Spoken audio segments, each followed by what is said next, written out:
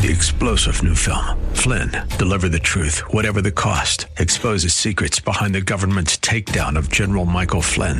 Flynn knew what the intel world had been up to. He ordered the first audit of the use of contractors. This set off alarm bells. He told the truth. He was the most dangerous person for Donald Trump to hire. They had to get rid of Flynn. Flynn, deliver the truth, whatever the cost. Available now. Watch it today. Go to salemnow.com. salemnow.com. Today on Ring of Truth with Pastor Dan Sexton. In Isaiah chapter 65, verse 24, it says, the Lord says, I will answer you before you ask. He already knows our need. He already knows our situation. He already knows the inner turmoil we have and the thoughts. And He's already got the answer. Before we even ask the question, He already has the answer. And that's what Jesus does here. He's got the answer for them before they even ask. He knew. In today's scripture passage, Jesus is teaching the disciples just before He went to the cross. He told them a replacement for Himself was coming, the Holy Spirit. In today's message, Pastor Dan will teach about this passage, and he'll remind you that God's timing is different than yours. He sees the bigger picture. Although we all have questions, we aren't meant to know it all. There wouldn't be a need for Jesus in our lives if we had the answers to all our questions. Now, here's Pastor Dan in the book of John, chapter 16, for today's edition of Ring of Truth.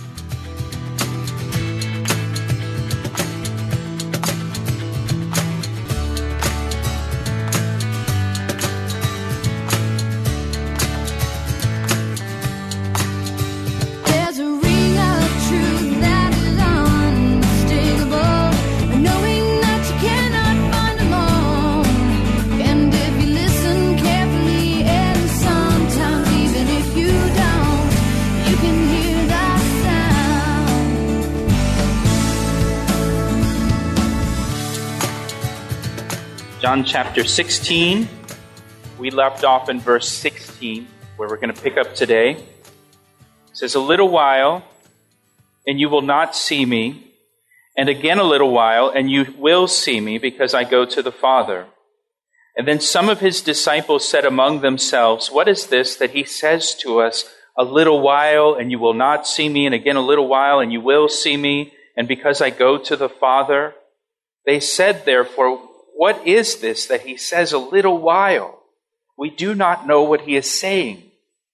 Now Jesus knew that they desired to ask Him, and He said to them, are you inquiring among yourselves about what I said, a little while, and you will not see me, and again a little while, and you will see me? Most assuredly I say to you that you will weep and lament, but the world will rejoice. And you will be sorrowful, but your sorrow will be turned into joy. A woman, when she is in labor, has sorrow because her hour has come, but as soon as she has given birth to the child, she no longer remembers the anguish for joy that a human being has been born into the world. Therefore, you now have sorrow, but I will see you again, and your heart will rejoice, and your joy no one will take from you. And in that day you will ask me nothing. Most assuredly, I say to you, whatever you ask the Father in my name, He will give you. Until now you have asked nothing in my name. Ask, and you will receive, that your joy may be full. These things I have spoken to you in figurative language, but the time is coming when I will no longer speak to you in figurative language, but I will tell you plainly about the Father. In that day you will ask in my name, and I do not say to you that I shall pray the Father for you. For the Father Himself loves you, because you have loved me, and have believed that I came forth from God. I came forth from the Father and have come into the world. Again, I leave the world and go to the Father. And His disciples said to Him, see, now you are speaking plainly, and using no figure of speech. Now we are sure that you know all things and have no need that anyone should question you. But this we believe, that you came forth from God. Jesus answered them, do you now believe? After 3 years? Finally? Indeed, the hour is coming, yes, has now come, that you will be scattered each to his own and will leave me alone, and yet I am not alone because the Father is with me. These things I have spoken to you, that in me you may have peace. In the world you will have tribulation, but be of good cheer. I have overcome the world. Amen. Well, again, chapters 13 to 17, it's the upper room discourse. It covers just one night, the final night of Jesus' ministry before he goes to the cross. At this point, Jesus and his disciples have shared the Passover meal. They've had the Last Supper. He's instituted the new covenant in his blood. They've left the upper room. They're now walking through the streets of Jerusalem at night on their way to the Garden of Gethsemane, where Jesus will pray. He'll be arrested, and the next day he'll be crucified for the sins of the world. So these are his final moments with his disciples, and in these final moments, Jesus tries to prepare his disciples for what's to come in the next 72 hours. Again, in verse 16, he says, "A little while, and you will not see me. And again, a little while, and you will see me, because I go to the Father." What is Jesus talking about here in verse 16? Well, there is some disagreement among Bible teachers over what Jesus is speaking of here. The obvious meaning and the most immediate meaning is Jesus is referring to his death and resurrection. He says, "A little while, and you will not see me." Literally, in a couple hours or less, he'll be arrested, he'll be carried away, to be condemned and crucified and buried. So in a little while, they will not see him. And then he says, "And again a little while, and you will see me." On the third day after his death, Jesus was resurrected. He was seen by the disciples. And so this is the most obvious meaning of verse 16. And I think it's always best to just go with the most obvious meaning. The phrase here, "a little while," that's used several times in this chapter. This phrase, "a little while," it's such a wonderful phrase in your Bible. We could do a whole sermon series on the phrase, "a little while," and how it's used in the Bible. Let me just share with you how it's used in the Gospel of John. Just in John's Gospel, we see the phrase in the Old Testament. We see it in the New Testament as well, but just turning back to John chapter 7, verse 33. John chapter 7, verse 33, "Then Jesus said to them, I shall be with you a little while longer, and then I go to him who sent me." I'll be with you just a little while longer, then I'm going to him who sent me. Over in chapter 12, verse 35, "Then Jesus said to them, a little while longer the light is with you," speaking of himself. "Walk while you have the light, lest darkness overtake you. He who walks in darkness does not know where he is going." So there, a little while longer the light is with you. Walk while you have light. Over in chapter 13, verse 33. Chapter 13, verse 33. "Little children, I shall be with you a little while longer. You will seek me. And as I said to the Jews, where I am going, you cannot come. So now I say to you." So I'll be with you just a little while longer. Chapter 14, verse 19. Chapter 14, verse 19. "A little while longer, and the world will see me no more, but you will see me. Because I live, you will live also." And then finally, chapter 16, verse 16. "A little while, and you will not see me.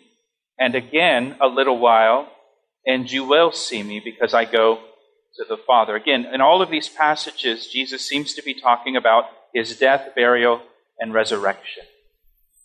This phrase, "a little while," is used one more time in the New Testament.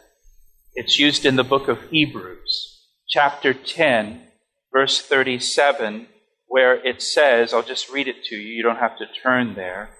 In Hebrews chapter 10, verse 37, "For yet a little while, and he who is coming will come and will not tarry.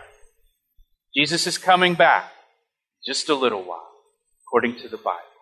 And because Jesus is coming back in just a little while, we should always be ready for his return. We should live as people who expect Jesus to come at any moment.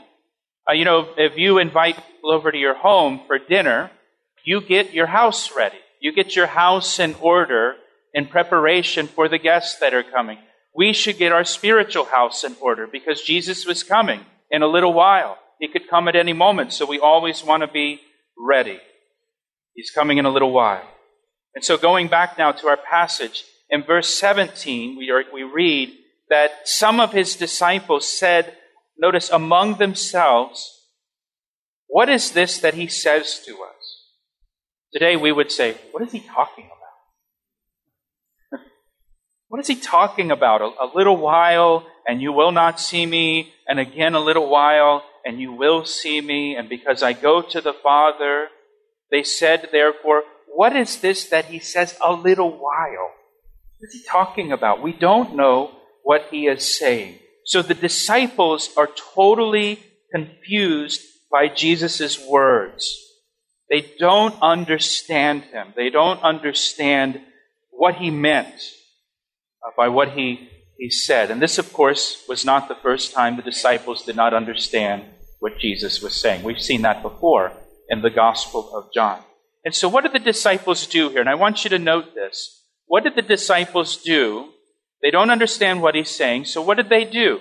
They talked it over among themselves. They asked each other about Jesus' words and tried to make sense of it together. And so what you have now is 11 guys who none of them understand, and they're asking each other, trying to gain understanding from each other. None of them understood, and they're asking for understanding from one another. That's what you call 11 dead-end streets, right? You're not going to get anywhere in that conversation. And here is the real irony. Jesus is right there. They could have just asked Jesus. Instead, they're asking each other. They could have said to Jesus, hey, Jesus, we don't understand what you're talking about. Could you help us understand? What exactly did you mean when you said that? We didn't get it. They didn't ask Jesus. They asked each other for help. That's crazy. That's crazy to ask someone just like yourself who has zero understanding to help you understand something they themselves don't even understand. That's nuts. But how often do we do that? How often do we do exactly what the disciples did here? When we don't understand something, we ask our friends who also lack understanding, what do you think? What do you think we should do? What do you think I should do? What's your opinion about this? What do you think about this? And we go to our friends for counseling, and sometimes, if it's a really complicated situation, our friends have no idea what to tell us or even to say. So what do? We go to another friend. We ask that friend, and we start polling everybody's opinion, all of our friends. Tell me what you think about this. Help me to understand this. And we go from friend to friend to friend, trying to get understanding from people who they themselves don't understand. Or worse, we post it on social media, right? With all of our Facebook friends. What do you think? People that we haven't seen since middle school. Now, we're asking them what their opinion is. When all along Jesus is there. And we could just ask Jesus to help us. We could just ask Jesus to give us understanding. We could go to him, the wonderful counselor, the mighty God, the Prince of Peace. We could just ask him. Listen to what it says in Colossians chapter 2, verse 3 about Jesus. In him are hid all the treasures of wisdom and knowledge. All the wisdom, all the knowledge we may ever need is found in Jesus. It's like treasure that's just waiting there for us to discover. We can go to Jesus for understanding. And we can go to Jesus anytime we need help. Day or night. Any hour of the day. It doesn't matter. We can go to Jesus for understanding. Now, how do we do that? Through prayer. Through praying.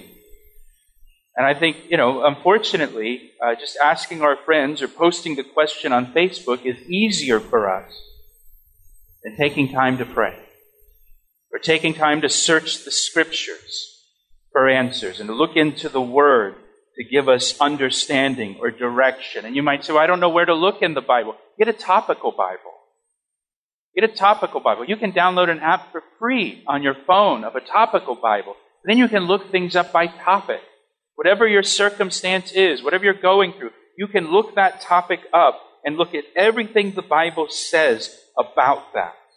You can search the Scriptures. Look at verse 19.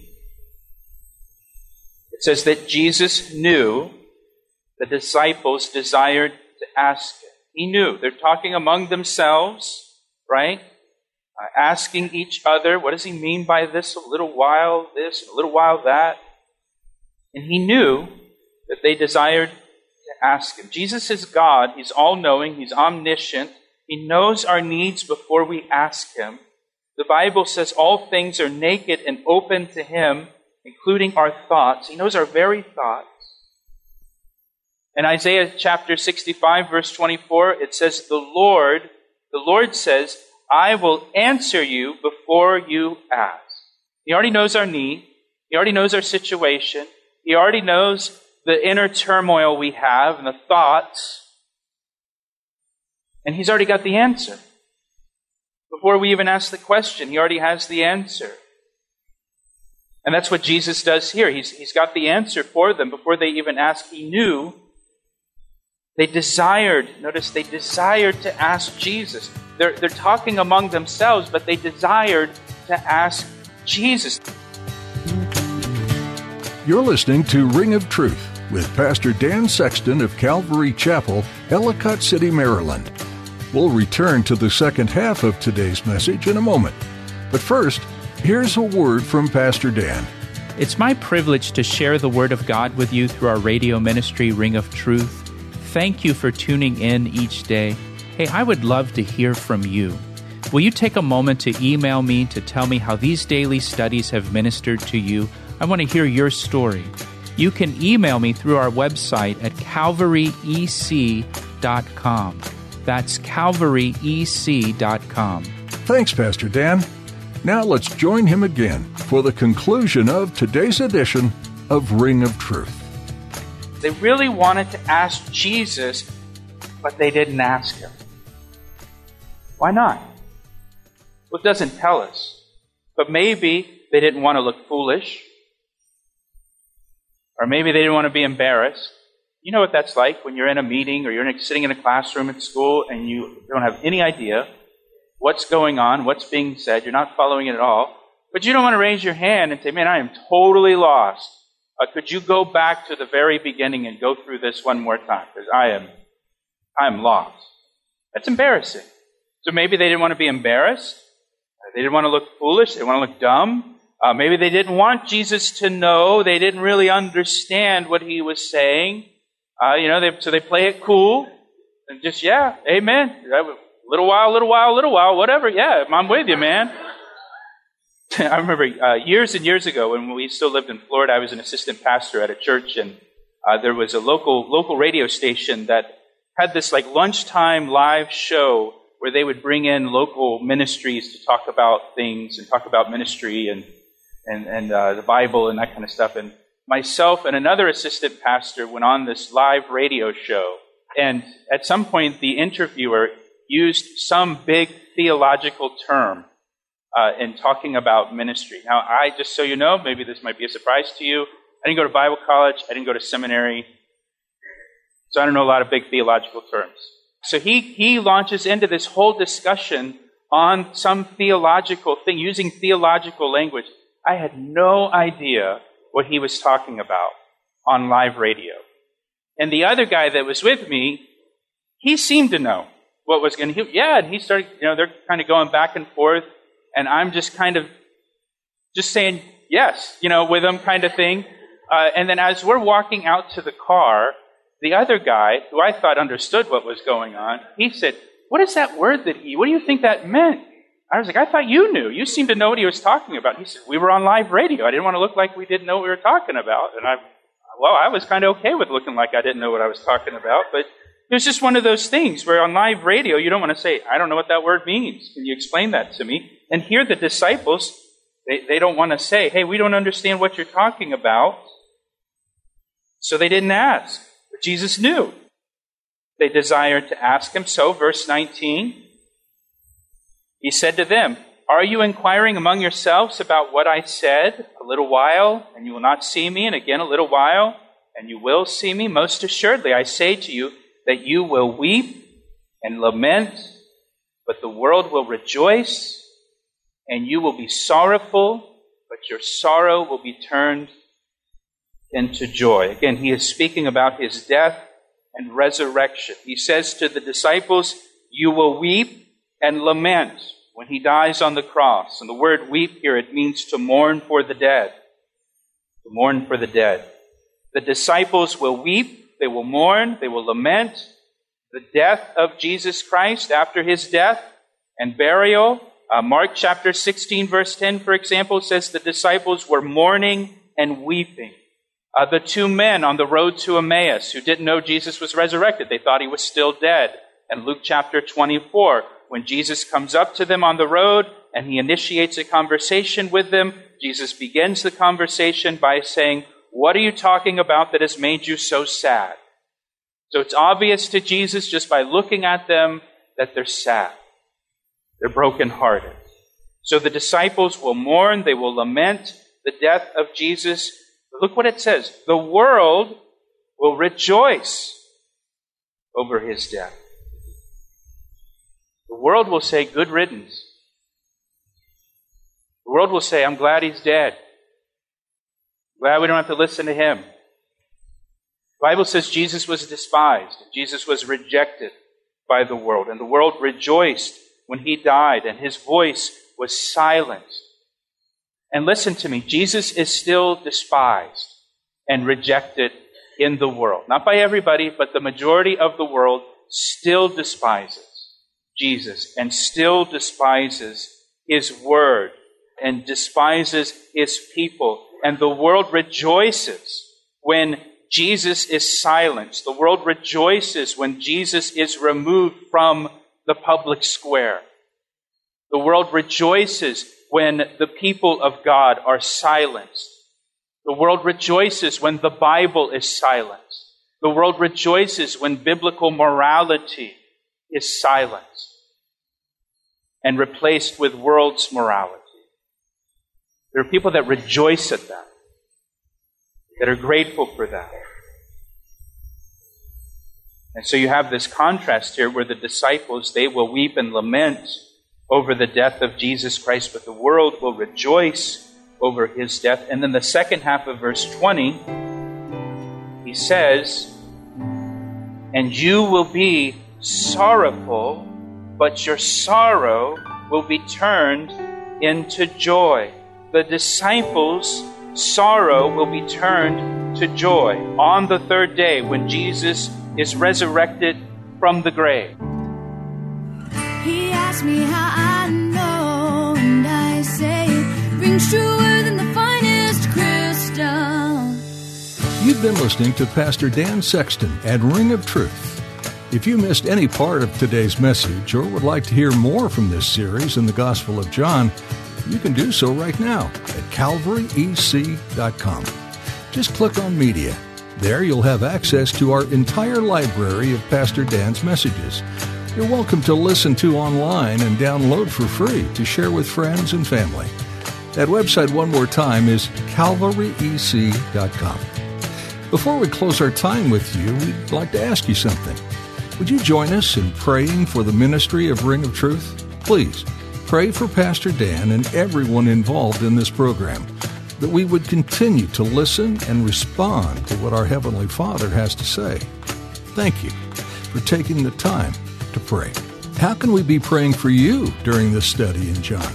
We'd be honored to do that. please contact us at 410-491-4592. That's 410-491-4592. We'd like to meet you, too. Join us at Calvary Chapel this Sunday at 9 or 11 a.m. We're located in Columbia, Maryland, and you can find all the information you need at calvaryec.com. That's all we have time for today. Feel free to read ahead in John before joining Pastor Dan next time, right here on Ring of Truth.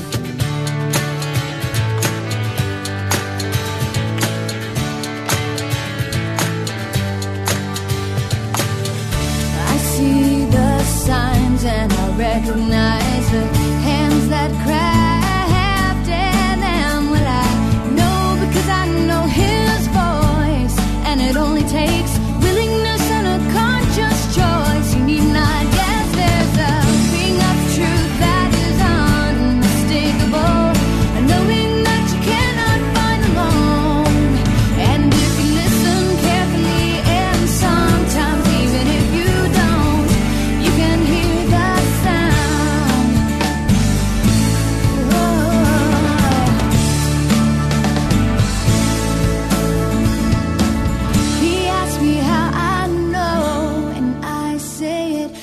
true.